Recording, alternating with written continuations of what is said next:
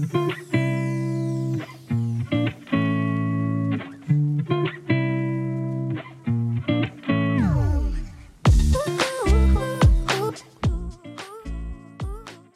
everybody, it's Footy and Frothies. It is our awards ceremony tonight.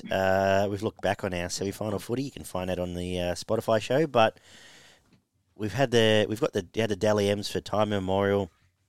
Tonight's the launch of the Dag M's. We're going to look towards the top 10 players and most importantly the best player in the competition, in our humble opinion, over 25 rounds. We're also going to touch on our thoughts on the big performers of the year, points-wise, coaching-wise, rookie-wise, buying-wise, and a few things in between. Look back on the season it was. We're also coming up, going to have our look back on the bottom 8 next week. We've postponed a week because Barnes been a bit crook. And then review the top 8 as we get deeper into it. A bit coming up. And then our bold prediction show, which is a lot of fun, where we basically get drunk and make stupid-ass predictions about what's going to happen next season, which we do most weeks. But anyway, Barney, Daggy, Ollie with you to look forward to awards night. Now, for a quick recap to launch, should we kick off with an award or should we kick off with some stats? We might start with an award, actually, just to get us into the groove here. Let's do that. Ollie, who was your buy of the season in season 2021? Okay, so I'm thinking you blokes might both have Isaiah Papali'i, who was very good, but I've actually gone with someone else. In terms of a bargain buy, definitely. Mm-hmm. I've actually gone for Adam Fanua-Blake from the Warriors. He has just reinvented that forward pack completely. Obviously, Ben Murdoch-Masilla's also come in, and Ewan Aitken was eventually moved to second row as well. But he's been the catalyst for that change, and every single week he's gone out there for the Warriors. He spent some time out injured, but he's just been amazing for them and consistently puts in big performances, averaged 160 run meters per game, made 393 tackles for an efficiency rate of 96.8%. Now, I write articles a fair bit, as we all know, and I like to look at players' stats and record players' stats within articles when I'm talking about them. And this is just about the best tackle efficiency rate I have seen this season. There's probably someone who's got a bit better, but in terms of the games he's played 15 games. To maintain that and have such a good defensive record is huge as well. And it showed for the Warriors. He's definitely been their best defender all year. So for me, he's the buy of the season. The Warriors, hopefully for them, can capitalise on that in the coming years, and he can be a part of a successful period for the club. Barney. No, as Ollie said, he expects us to have Isaiah Papali'i, and I definitely have Isaiah Papali'i as the best buy of the year. He's come from being a bit part player at the Warriors, where he was. He had a couple of flashes of brilliance in the last probably 12 to 18 months before he was signed with Parramatta, but he has absolutely gone well above and beyond for his station in life at the time when he signed for Parramatta. He signed on quite a low base contract from what I know, and he has put out close to the best second rowers performance week in and week out for that Parramatta side. He was just continually there for hit-ups. He's got a decent offload. He runs over the top of blokes, scores tries, and he's quite good as a defensive back rower as well. To me, he's been the best buy of the season. You've taken my 1 and 2 year blokes. So I had Puppy by the year, and obviously Fanua-Blake second. So my third, and I'll just mention it, Dane Laurie, I think, is a fantastic buy. Very astute buy, getting to the Tigers, gave them some attacking flair through the middle, and without him, I would dread to think just how many points the Tigers might have had in him all year. So he is directly responsible for a big chunk of them. So I will make, by default, in third spot, Dane Laurie, my buy of the year. Now, let's run through some stats. We might do the leading point scorers for the year. I'll kick us away. So just our top couple here. Leading point scorer, Ruben Garrick, 308, which is a club record and close to an NRL record, I believe. He's in a club of three with Hazem El Masri and Brett Hodgson. Yep. Second is Adam Reynolds, 256 points. Third, Nathan Cleary, 219. And kudos to Adam Dewey, finishing on fourth in 174 in that awful team. Barney. We go down next to the top try scorers of the year, and surprise, surprise, it's Alex Johnson on the left-hand wing for South Sydney. Probably the most lethal attacking position for any team for the entire season, and he's a brilliant finisher. He's got pace to burn, and they've put him away 27 times this year for his tally of 27 tries. Next two come from Manly, and you've got Jason Saab, who played a lot of the year, and without Tommy, I think he would have scored about 15 tries, but you can add to an extra 10 to that tally and get Saab up to 25 tries, and Tom Trbojevic, 25 tries out of 15 games. Absolutely outstanding performance from those top three try scorers. I just want to quickly mention David Fifita, leading forward try scorer for his 1.2 mil there. You must be pretty happy at the end of the day with what he's brought to the club, Ollie, or you expecting a little bit more there? I am happy because it's also a club record. It's the most tries any Titans player has scored in a single season as well. So fair play, and at least we're getting something out of the 1.25 million. So, and I want to also quickly mention Tupanua was second on the forward list with 12. And I don't know if he's officially a forward anymore, but Brandon Smith achieves 11 tries, rounds out the double-figure try scorers from those in the pack. Ollie, do you want to take us away for the next stat? Yeah, so with goals, and this is a little bit of a surprising one for me. Adam Reynolds, 116 goals for the year, and you guys must be thinking, well, is Adam Reynolds a prolific goals kicker? Why is that a bit of a surprise? I just would have assumed it would have been Ruben Garrick just because of the points he scored. Obviously, a prolific try scorer too. But Garrick is in second with 112. Nathan Cleary in third with 88. Now, I'm just presuming, it's hypothetical, I would presume if Nathan Cleary was not out for that period injured, he very well could have topped this list. He would have at least got into 100. I think he's, in hundreds, very much so. Shall we get to our next award? Yeah. Our Rookie of the Year. Ollie? This was actually a tough one. A lot of people are saying, and I agree, that this is the most stacked rookie class since 2004, 2005, especially because in recent years, the Rookie of the Year has been one and done. Well, what's been funny about this year is weeks to go. Exactly, and it's actually been the back end of the season where they've come from. Yeah, that's exactly right. Because you brought him up before Dane Laurie. After 5 rounds, he's a shoo-in for Rookie of the Year for me at least. And of course, last year it was Harry all the way along, and the year before that, Payne Haas. I've got multiple contenders this year, but I have gone with who I think's probably been the most consistent, and that's Josh Schuster from the Manly Warringah Sea Eagles. We also got to take into account, yes, he can play at second row, and I think last year when he played those couple of games, it was one of you blokes actually suggested that he would make a good second rower. He shifted there now seemingly full-time, and I think he does have the potential to shift back into the halves if need be, but you know, the ability to transition to that position and play as well as he has in that Manly forward pack as well, which a lot of the time goes unnoticed due to the performances of your Tommies and your Cherry Evans, but he's been great. Barney, what are you doing? Yeah, well, absolutely. That was my number one too, to be honest, because in the years going forward, I can see that bloke being an absolute consistent performer, and I think he is the prototype for the 13 that it's been well spoken about, someone with good footwork, good pace, and good ball skills. So he was my number one. My number two is Reece Walsh. Obviously, a bit of a late bloomer, didn't get a start at the Broncos, and it took for him to shift to the Warriors and actually RTS to graciously give up his position realistically for him to come into fullback. The way he can chime into a back line, as such a young kid, he took a brunt of the attacking responsibility for that Warriors team for a good 6 to 8 week stretch there, and consistently provided some very good attacking football for the Warriors.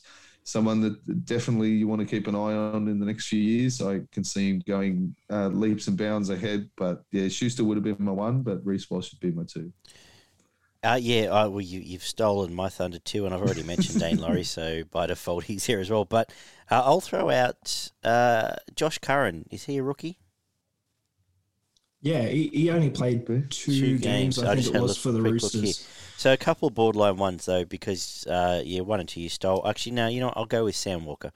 I mentioned it earlier on. If Sam Walker, the game Sam Walker iced this year, if he'd been in a team like the Warriors or the Tigers and was able to ice the games he did, including a semi-final at the age of 18, after getting bashed, and the theme through all these rookies is that they got hammered after a while. Reece Walsh absolutely copped it. Walker got belted. A few got ragdolled. But for the games he won for the Roosters, they wouldn't be where they are without him, and I'll give him Rookie of the Year. But a fantastic class when you throw in your Currans, you throw in your Campbells, you throw in those sort of guys. Even I actually just had a quick Google to see how eligible he was, but Ola Kawatu's was only 2 games out of being eligible for rookie if we're using the 5-game rule. So, okay, tremendous Guessing class. you would be somebody up there as well. Oh, is it 3? Is it? It's 3, yeah. Okay, then I was wrong. Sorry, I was thinking it was 5. Anyway, but fantastic class, and looking forward to see where they all go next year. Let's get back to some stats, though. Ollie, do you want to lead us away with the defensive stats here? Or the attacking stats, sorry. The attacking, yeah. So line breaks, we have a co-leader in that sense, Ruben Garrick, who bit of a stat sheet stuffer, if you will, and Alex Johnston, who of course is the top try scorer. Behind them in third is Tom Trbojevic with 30 line breaks in 15 games, which is absolutely insane. And again, just quickly to mention, the leading forward line breaker is David Fifita. And if we'd have to go all the way down to... Oh, wow. A long way down here to find a forward equivalent. Tupanua again, 14. Wow. There you go. Bit of interest there. Post-contact meters, one for the Supercoach Boffins here. The Bizzer, Brian Tu'o, leading everybody with 1,747 post-contact meters from his 19 games.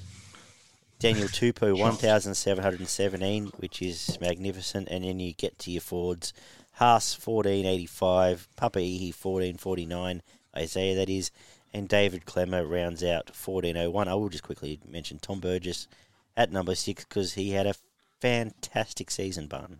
Absolutely, he did. And Daniel Tupou's, he's so underrated. It just for what he does, he does just about the same amount of work as all these blokes that get raved on. Obviously, doesn't score as many tries as a few of them, but there'll be a year that he does. The thing is, if you plug him at New South Wales winger, Australian winger, anywhere in the comp, he will do a job and will not let you down in the slightest.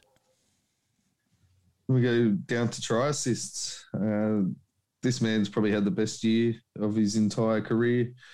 Hang on, he missed tackle breaks. And lines engaged. Well, I'm looking at a completely different... I'm obviously looking at a completely different app than you guys are. So I'll quickly mention started with try assists, so you can listen to try assists. Go for try assists. Go back there. Alrighty. So obviously Cody Walker, the way that he comes across the line, if he's not breaking the line himself, he's setting up his outside men in Latrell and Alex Johnson on that left-hand side with 33 try assists. Again, Tom Trbojevic, we've all mentioned how good that bloke's gone this year with 27 try assists. And then Daly Cherry Evans, which is one that surprised me, to be honest, with 26 in third position. No, he's had a massive season. Round out your top 5, Tedesco and Gutho there. Yeah, Tedesco on 21 and Clint Gutherson on 20. And just for the sake of it, I'll go down and find the top forward, which is actually, well, are we considering hookers forwards here? Reed Marnie, 13. The Cheese. Josh Hodgson, 10. Cheese, 10. And to find a forward, wow, we're going right down here. Josh Schuster, 8, would be the leading forward in my inverted commas. Yeah, another example of what we were saying before about Schuster. Tackle breaks. I will quickly wrap up tackle breaks, get this one out of the way. Fifita, 155 tackle busts this season. James Tedesco, 141. Jordan Rapana, who's had a brilliant season, 138. Tuo, 118. Papai'i, 107. Tommy Turbo, 107. Let's get to our next award, though. Most improved player in the NRL this year. I'm going to go first, and I'm going to say, this is a tough one. I'll tell you my top 3 in order. Adam Doueihi, and I don't want to be guilty of putting Tigers on top. So Adam Doueihi has now become the Tigers' best player, a first class, 5'8", a very good player. But I'm going to Parramatta. Reed Marnie, tremendous hooker. But my most improved player for what he cops is Mitchell Moses. I think he's been tremendous all year. I think his kicking game is as good as or comparable to anyone in the comp. And what he did in the weekend, I think, is the little piece of the puzzle he never had. And for someone who's been very, very critical of him for a long time, I think he's an outstanding halfback now. And I've got Mitch Moses as my most improved player. Who have you gone with, Barn? Yeah, nice. Didn't expect that from you, to be honest. My most improved, I've circled 3 of them. And it's hard. I realistically wanted to go with Brian To'o. I know he was already a gun winger before the start of this season, but he's moved into the upper echelon and probably the best winger in the game, to be honest, especially with the way that he carries the ball back in and just does all the hard stuff and can finish just as well as anybody else. But realistically, the bloke that has improved completely out of sight to me is Stefano Ukamanu. I know there was raps on him coming out of Parramatta, but he never showed anything while he was signed to Parramatta. We just all forgot about him for Rookie of the Year, too, by the way. I think he played 4 or 5 games for Parramatta. I think he played one or two. Yeah, he did, but he's had raps on him his entire career coming through. He was going to be the next big thing for the last 2 years, to be honest, and he never got an opportunity at Parramatta. And the way that he has transformed from, he was a bit part player at the start of the year. He was getting 20 minutes, I think, for the first 5 or 6 rounds of the year. Started to make it up to 40 minutes. He's been pushing out 60 to 70 minutes for a lot of the games at the back end of this year. Got drafted, ever since he got drafted into that New South Wales team and just had the experience of being around New South Wales in that 3rd game. I think he's been close to the best prop for ever since Origin 3, to be honest. For the back end of this season, he has been as close to the best prop, if not the top 3 or 4 in the back end of this NRL season. And I've got, Stefano Ukamanu as my most improved player this year.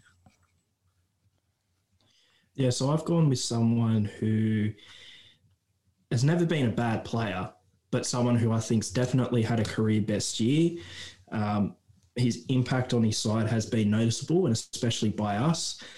I am genuinely going with the Professor, Mark Nichols. I think he has had an outstanding season. And at the start of the year, we were talking about how South Sydney's 4-pack's a little small. And at the time, he was a bench prop and a player who probably would have been in a bit of danger of actually being left out of the side at the start of the year, to someone who's definitely in the starting 17 now, and someone who has started many games this year. Well, he's a club captain now. Club captain in the last round of the season as well against the Dragons. And there was a story I'd heard earlier this year out of the Rabbitohs where apparently in terms of at training, he is the guy who everyone wants to follow. He's easily the hardest worker, and that is shown on the field. Before this year, he's always still been that hard worker and a player who we at least appreciated, but now I feel like he's come more into the mainstream and has had more of that attention put on him. And I think,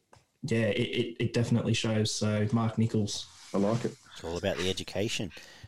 Should we get to some more stat stoppers? Yeah, I'm on the website now, not the phone, so I've got all the rest of them. So where we going? Kick off with offloads, Ollie. Kick off with offloads. That belongs to David Nofaluma, a West Tiger. Wow. Leading the chase. But of course, if a Tiger's got to be in the lead, they've got to be joined by someone. They can't just outright win this one because he's joined by the Penrith Panthers player, Tavita Pangai Jr., with 50 offloads for the season, followed in third by Junior Paulo of the Parramatta Eels on 46, then Christian Welch from Melbourne 45, and David Fifita from the Titans on 44. Good to see TPJ up there for at least a stat this year after a really good season. Because he missed a bit of footy. And Nofaluma astounds me, to be honest, because I'm guessing 20 of those are when he's going to be pushed into touch and he just threw the fucking thing wherever he could. I would agree with that. Your LBAs, Barn. Line break assist goes back to the bloke that we mentioned who had the most line breaks for the.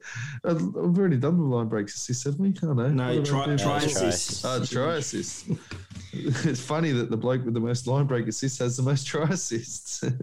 Again, the way that he floats across the defensive line, he seems to have spiders on him at times. And then when he does get the defence to commit, he can throw that either the short ball or the long ball to put his players away. It's Cody Walker with 44 line break assists. Tom Trbojevic, we're just going to keep saying his name for the rest of the night. I guarantee you that. And he had 35 line break assists. And the other one that the third one that I had circled for most improved this year was Nico Hines, where he came from at the start of the year, again, being a bench player, possibly not even in the 17 at the start of the year, to come in and take Pappy's position while he was out. And he had 26 line break assists. I'm just going to punch through a couple quickly to get them out of the way. The two Brayley brothers touched the ball more than anyone else in the NRL this year, with 2,840 touches, or receipts as we call them. Jaden Brayley, that was Blake. Jaden was second, 2,637. Kicking, three obvious ones at the top. We'll punch through these. Nathan Cleary, 286 kicks for 8,842 kicks. Cherry Evans, 280 for 8,666 metres. And Mitch Moses, 269 kicks for 8,092 metres. DCE, Adam Reynolds, Ben Hunt led the 40-20 comp with 3 apiece. Very nice. Now, your pot plant of the year. I will go first and just give it to Charlie Staines, who somehow came into this year with a reputation of the greatest winger we'll ever see, and now isn't even in first grade, but contributed very little in attacking metres, contributed very little in terms of much more than putting balls over the line on the back of very good Penrith players. And God bless him, I'm sure he's a very nice human being. He might struggle to find a first grade spot in the years to come. Ollie. I have gone with the Bulldogs attack as my pot plant of the year, especially towards the start of the year. They did get a bit better towards the end, but I remember we would rant and rave after every week about how boring they were in attack. Most teams who are crap and down towards the bottom of the ladder and winning the wooden spoon in attack are usually just full of errors and don't know what they're doing, and at least it's not boring. At least they're objectively crap. And also we can laugh at them for how crap they are. The Bulldogs just made me want to fall asleep. They would be 10 metres out from the line. And off camera, you brought up that game against Penrith at Penrith Park that I was at. And I remember that was a clear example of this. There were multiple occasions in that game where the Bulldogs had a full set. They'd get a set restart 10 metres out from Penrith's line. They wouldn't make a mistake or anything to lose momentum. They just did nothing with the ball for probably 5-minute periods, and then I think they would kick it into the in goal, and I think they got a few repeat sets, and that's why Penrith only won 24-0, because the Bulldogs just had the ball up their end for about 30 minutes and did nothing, just absolutely nothing, didn't try to do anything, and this is a reflection of, I'd say, most of the first half of their season and the majority of the season itself. As I said, they did get a bit better, but just doing absolutely nothing with the ball, not even trying to get it out to the wingers or anything, sort of just punching through. And it was just boring. The defenses they were up against weren't even necessarily good. That's all I can say. They were boring. And if you had 13 pot plants out there on the field, you'd probably get the exact same result. So mine was Corey Allen. I mentioned him probably 6 or 7 times during the year as pot plant of the entire round. Like from how hot he was at the back end of last year in a humming South Sydney attack line, playing fullback. Obviously, he's gone to the wing, which is a bit different. But he doesn't come looking for work. The amount of errors he's had, where he wasn't given a lot of decent ball, but just about every time he was given decent ball, he either dropped it or fucked it up and threw it over the sideline, or he's just missing tackles left, right, and centre. There's a player in there, but this season he was close to the worst player in the NRL. Does he make their first grade team next year? He's going to struggle. With Shoop there, and then obviously all the cavalry coming in. Very interesting. Let's get to some defensive stats. Leading tacklers this year, Jaden Brayley, 1,092 tackles. McCulloch, 1,010. Cook, Blake Brayley, Robson rounded out. The only non-hooker in the top 10 is Alex Twal. The only Yeah, and then nice. and then we get to Mitch Barnett at number 11, Toby Rudolph number 13, Josh Jackson number 14 with 786, and hookers fill the rest of that. Tolman and Jake, yeah. And Tolman and Jake. So some very, very honest workhorses in that stats. Barney, Absolutely. I will hand you the missed tackle statistics. Do I really want to I look should have at done this. That's right, Kiko. it? Where are we? Missed tackles. So the top missed tackler of this year, surprise, surprise, to be honest, was Scott Drinkwater. Shout out to Gump. Yeah, I had to go. I was just Considering looking the- for his other man is number 11, but I'll let Barney. Considering the amount of tackles that the bloke makes, he dead set misses 20% of tackles in every game that he plays. You come down to Toby Rudolph with 90 missed tackles, but he was also, 12th in the most tackles made. Yep. So there's some sort of conversion rate there that you can look at. You come down to Satili Tupanua with 84, and a lot of that's been the back end of this year, to be honest, because he was quite good up until probably round 16. I don't know what's happened since then, but he's missed a lot of tackles recently. Liam Martin, which is one... You can see it each week, but when he does put on a shot, it's generally a good shot, but you can see him slip off quite a few tackles. And Luke Brooks, not a surprise for a half to be in that in the table at all. But yeah, Drinkwater has got to be close. Well, he obviously is the worst defender in the NRL at the moment. The defence to Satili is he's lost a lot of partners in crime, and True. on all sides. He's lost his centres, he's lost his props, he's lost... but still, there he is. Ollie, take us away Yes. with... Charge downs or interceptions? Intercepts. No, run through quickly both, just quickly. Yeah. So charge downs, Viliami Kikau from the Panthers with 4 in second place. The unwanted Tarek Sims at the Dragons. Sean Lane, Kurt Capewell, and Mitch Rain from the Titans round out the rest of the top 5 with 2. All right, let's get to... I'll quickly touch on intercepts. DCE led the comp with 6 intercepts, and off of them with 4. Running all runs, Tupanua, 400... not Tupanua.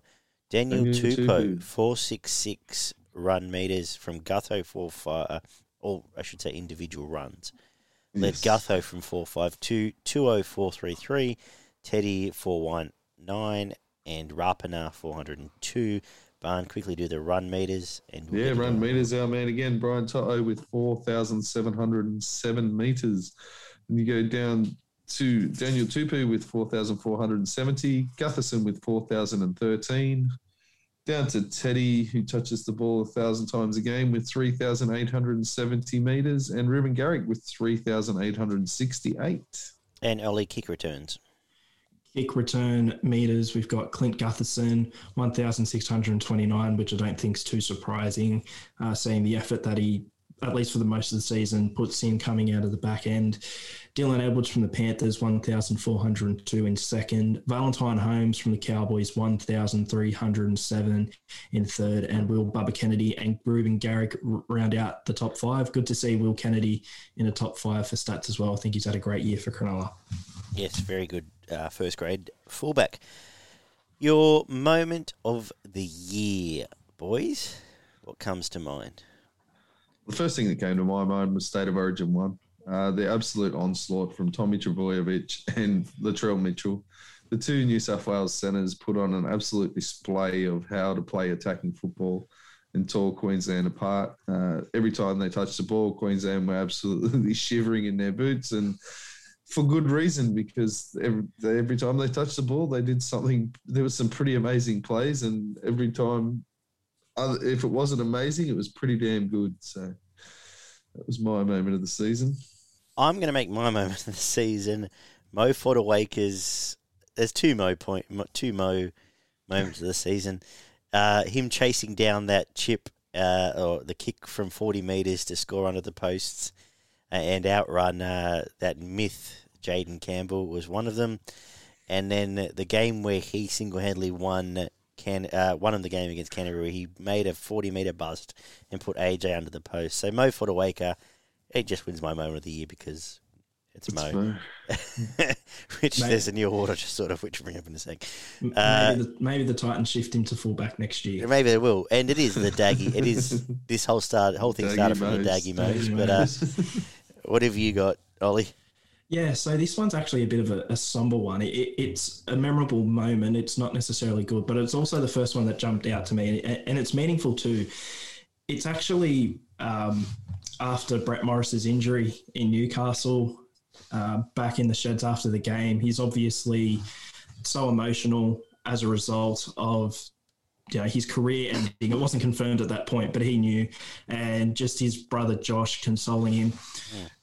Often today we see in rugby league calls that players don't really care about the game, that they're only in it for the money, etc. But I think this is probably one of the most genuine moments you can get of a player just letting it all out, all because of rugby league, because he's just lost his chance to play the game he loves, and you can tell that both the Morris boys love it, and it's just the fact that Josh was there for him as well.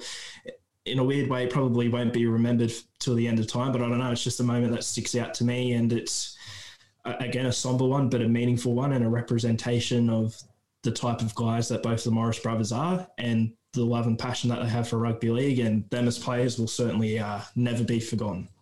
I think it's a beautiful thing because we get wrapped up in stats and we get wrapped up in stuff like that, and I think if we're going to keep going as a podcast and be constructive, I would love to do a sort of if not a humanitarian side, a side like that where we can talk about some stuff where it touches you as a human, and we can talk about it. And the extent of that is, I guess, the moments we've all had be it at the pub or over Zoom, and just how much in a pandemic we've been able to get closer to blokes that necessarily we didn't really know. Shout out to Danon and guys that haven't.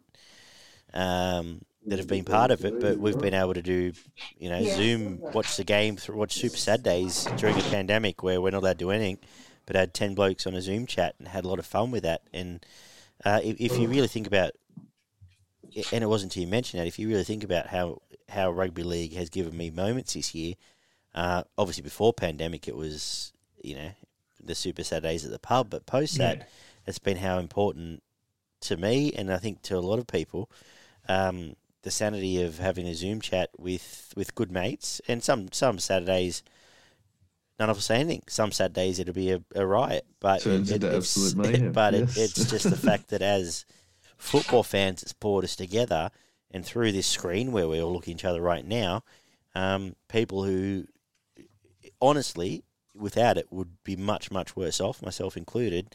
And I think that's a great thing, and I hope that's been able to touch other people's lives as well throughout it. So I think that's a very important thing to dwell on when we talk about moments of the year, and it's one I hadn't even thought of till you mentioned something nice, Ollie, so well done. Quite beautiful. Well done, boys. So from something positive, we'll go to the negative stuff. Most errors this year. Val Holmes, 38, and a lot of them were unforced, poor old Val. Sabra, Jason Saab, 37, when he had hands for feet for the first 10 rounds, he really... Yeah, I reckon it was a space of about 6 weeks. He would have made about 15 or 20 of them. It was terrible. Tupo, Travojevic, 31 errors. Does make all the lists. And Xavier Coates, 31. Colfelt as well, 31. There's a lot of wingers in there, obviously. Says something for the kick pressure and high ball stuff. High balls, yeah. I remember for a little while this year, just on Valentine Holmes, making those errors whenever we'd be at the pub and the Cowboys game was on. I sort of had an idea he'd be up there in errors because I remember every time he used to drop the ball, I used to say $1 million has just dropped that ball. So now I remember Sabra used to cop it as well. He used to every time the ball went up, we'd go, "Oh!" He couldn't hold onto a ball. Yeah, we were questioning if he'd get a try at all in the season after the first couple of weeks because he just couldn't hold onto the ball. Yeah, it's amazing what talent inside does. Penalties. This one's a bit of a meme, as the people would say. It's who you expect. It's Jack Heverington from the Bulldogs, everybody. He's given away 17 penalties this year and probably been sin bin, put on report or sent off at least 10 times out of those 17. But he's not far and away in first, because in second, with 16 penalties given away, another repeat offender, at least in recent years, it's Jared Hargreaves from the Roosters, who's probably had one of his better years of the season. And then rounding out the top 5, we have your man, Daggy, Luke Brooks, Britton Okora from the Sharks as well. Some good bit of representation there. And everyone's favourite player, Matthew Lodge from the Warriors, all on 15. I reckon Okora would have been offside 10 times just because he's running out of the line like an idiot. And I would suspect Brooks is probably in that 15. I reckon there's 8 strips. So now we're going on to handling errors, which obviously has a strong correlation with errors to begin with. But the leader of that one, again, is Valentine Holmes with 35 handling errors. And Jason Saab with 32. Tommy's jumped up a place between errors and handling errors, and he's up into 29 handling errors with Xavier Coates and Daniel Tupou with 27. Exact same 5 as the errors, just mixed around a little bit. Yeah. There you go. Funny that. Yeah. So it's time, boys. Couple to wrap up with. So, Coach of the Year. This is an interesting one because there's a few angles you can look at this. What have you done, Ollie? I've gone with Trent Robinson from the Sydney Roosters. I don't think he's gotten Coach of the Year in a little while, but in the past when he has gotten the award, it's been probably because the Roosters won the grand final in the upcoming week, or they just won the minor premiership. But this time, it shows what he can do as a coach when he hasn't got that all-star roster with players out injured. The Roosters have just consistently pushed on. And I guess it's represented in the fact that Daggy's actually tipping the Roosters to win this week, and we're not against Manly, and we're not all up in arms thinking how are the Roosters possibly going to win Manly. It is actually feasible, despite Manly having a full-strength squad and the best player in the competition. Well, someone who apparently makes a lot of errors going up against that, and a lot of that comes down to the coaching of Trent Robinson, undoubtedly. I said during the preview show that Robinson would have a plan for Trbojevic, so it's going to be interesting to see how that plays out this weekend. But he's just that type of coach. You can tell he's an intelligent person as well, and that would definitely feed into it. So, yeah, I personally can't go past Robbo. I went with Trent Robinson as well for all the reasons you've mentioned. I don't have a lot more to add. And after this week, I would have Bellamy and Bennett 2 and 3. But, yeah, what you said of Robbo is exactly right.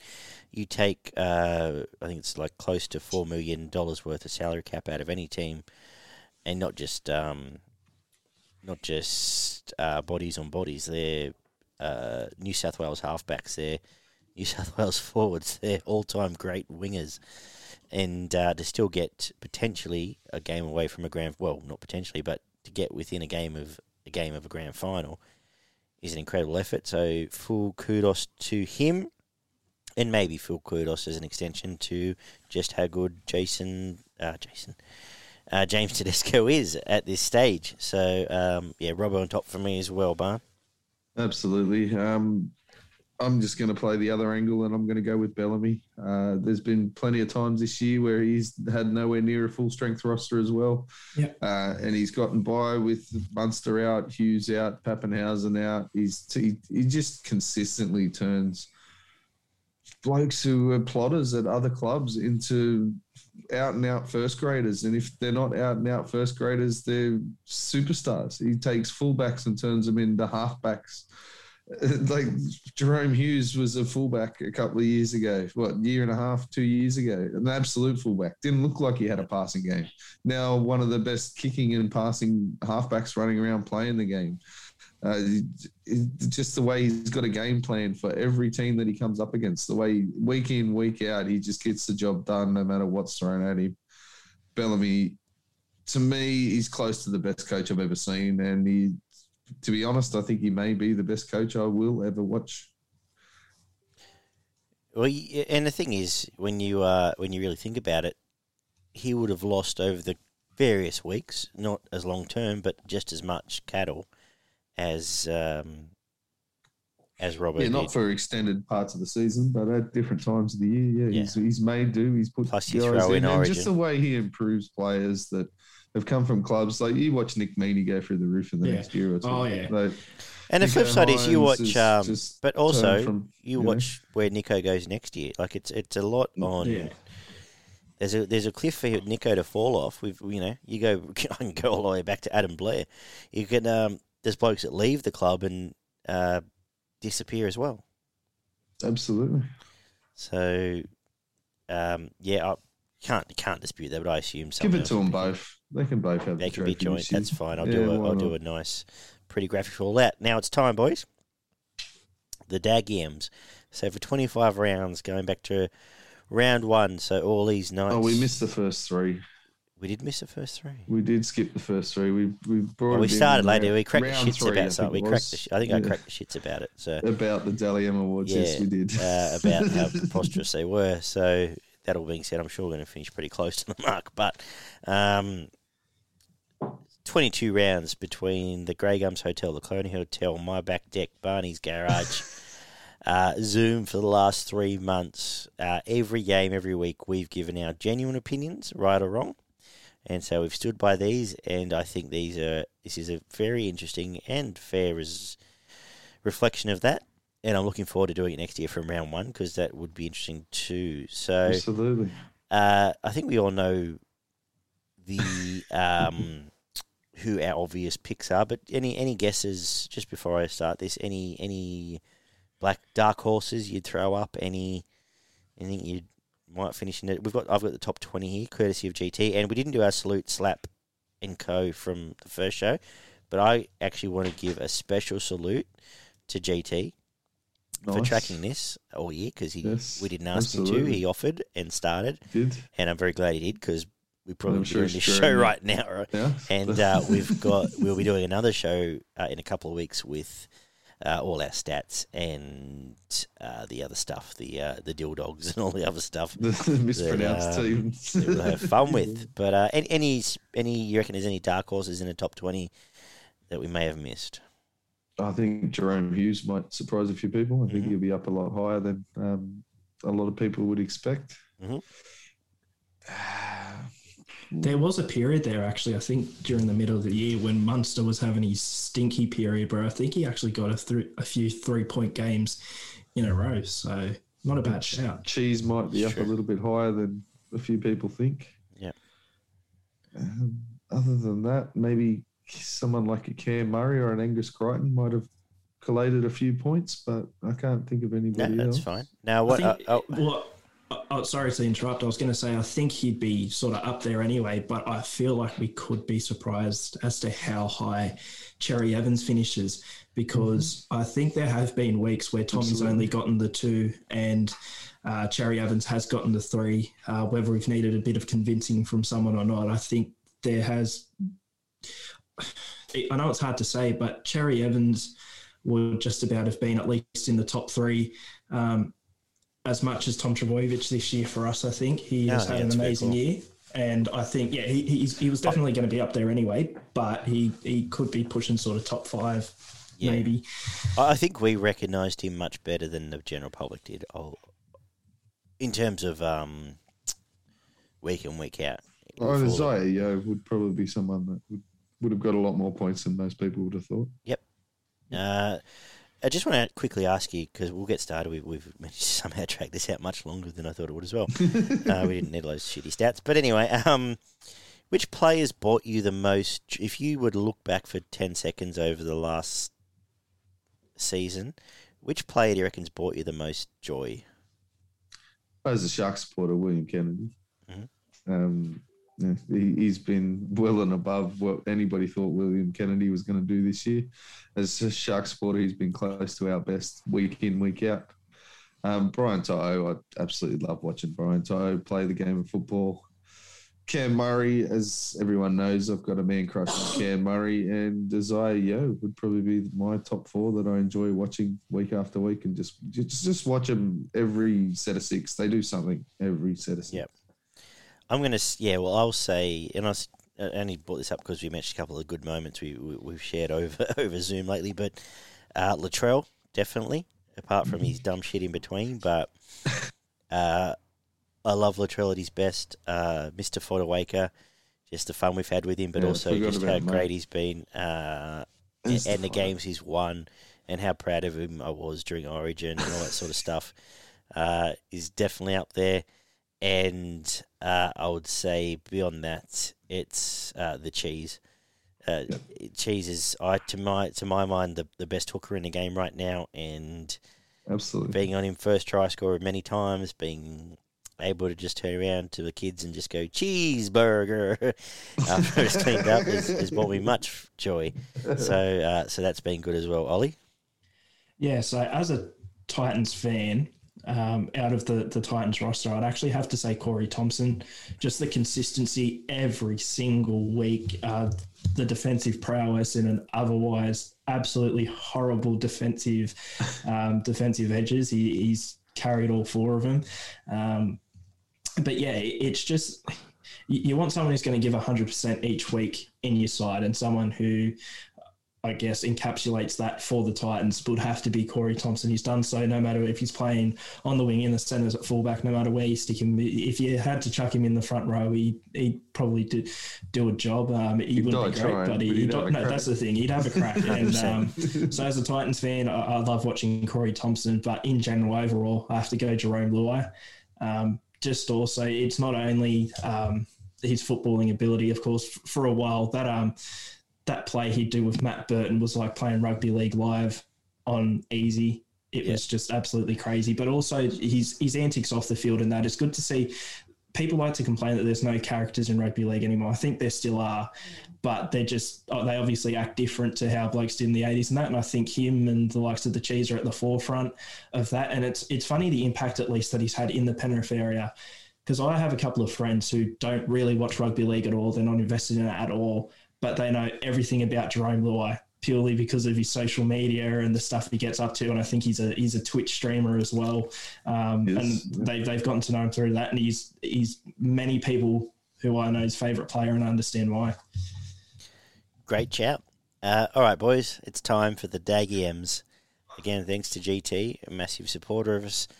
Let's kick off the top 20. So jump in any time.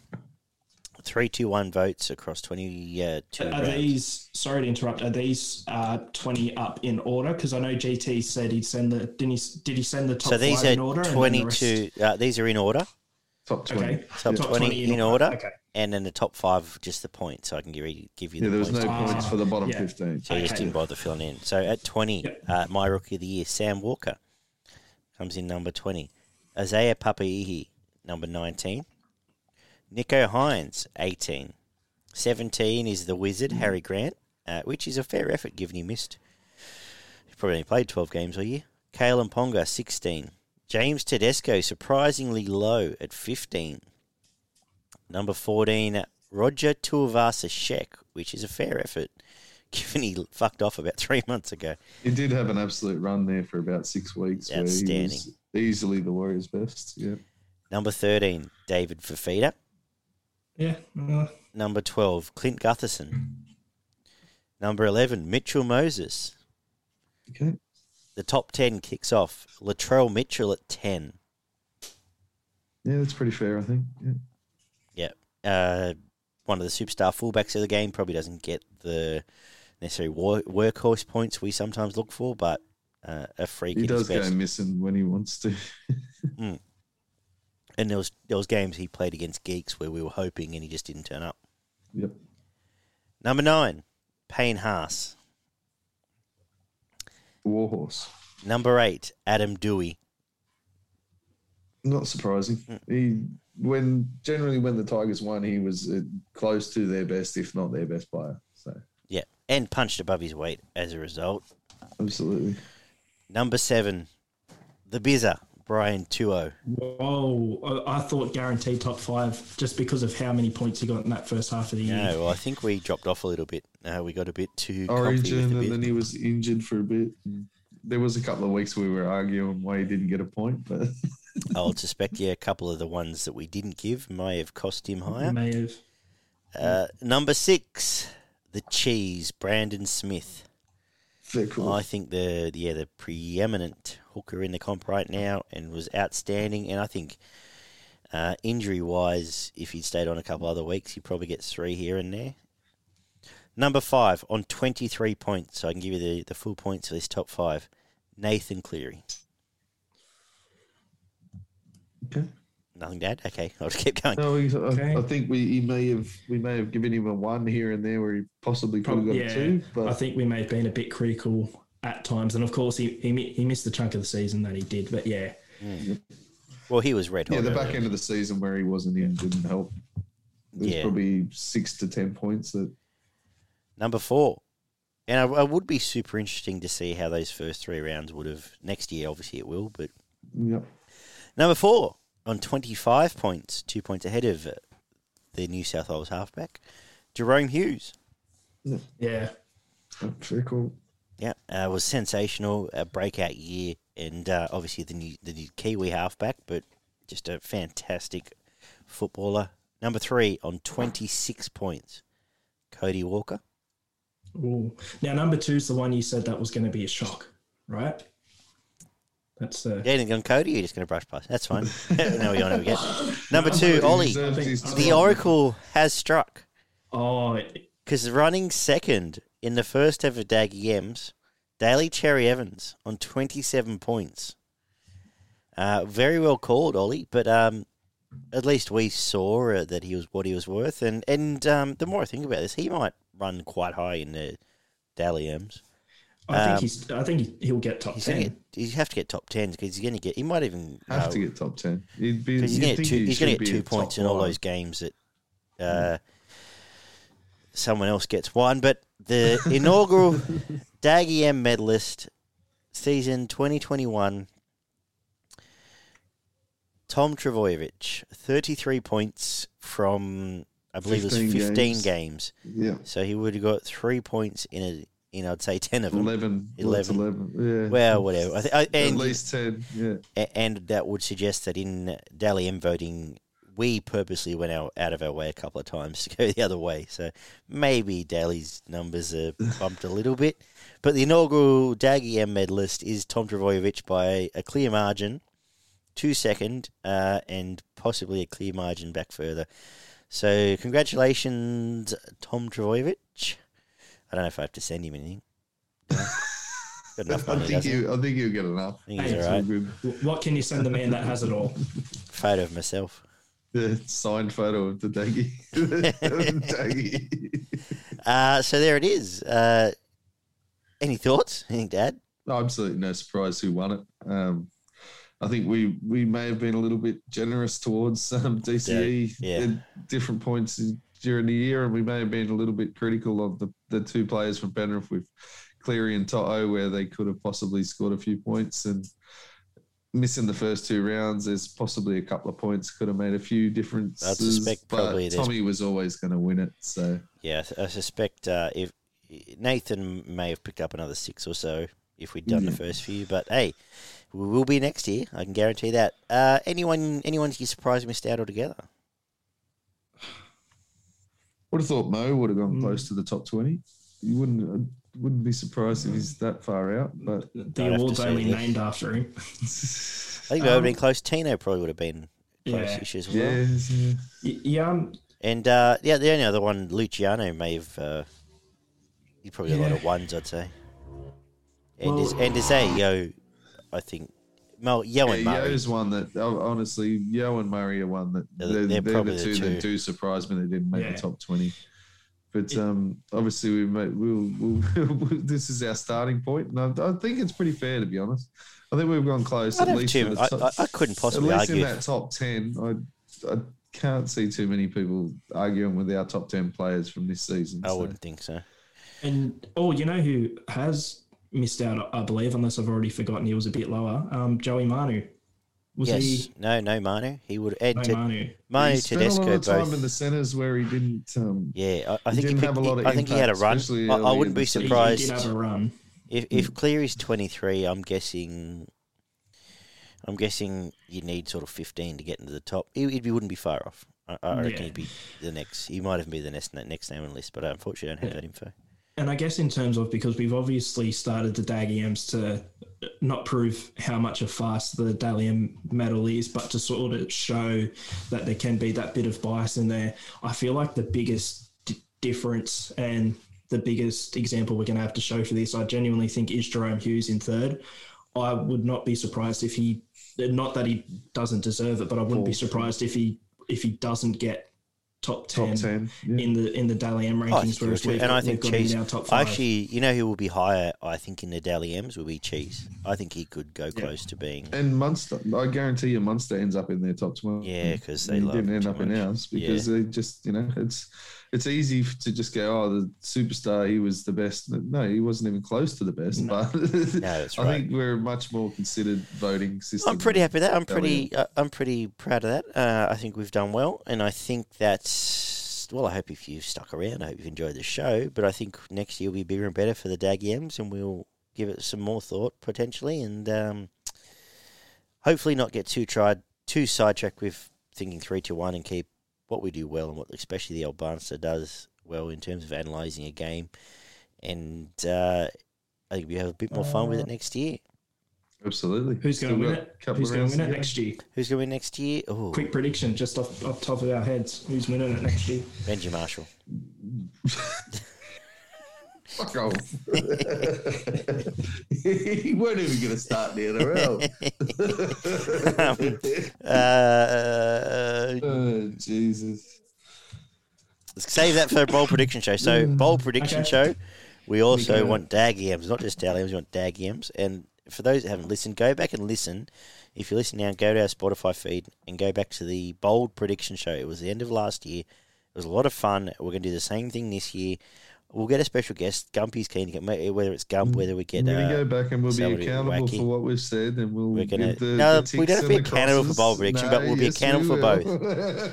And we will see who wins the fabled bowl prediction, because there's some guest bowl predictions too, and the best guest bowl prediction does win a plug. I will absolutely put my money in my mouth for that.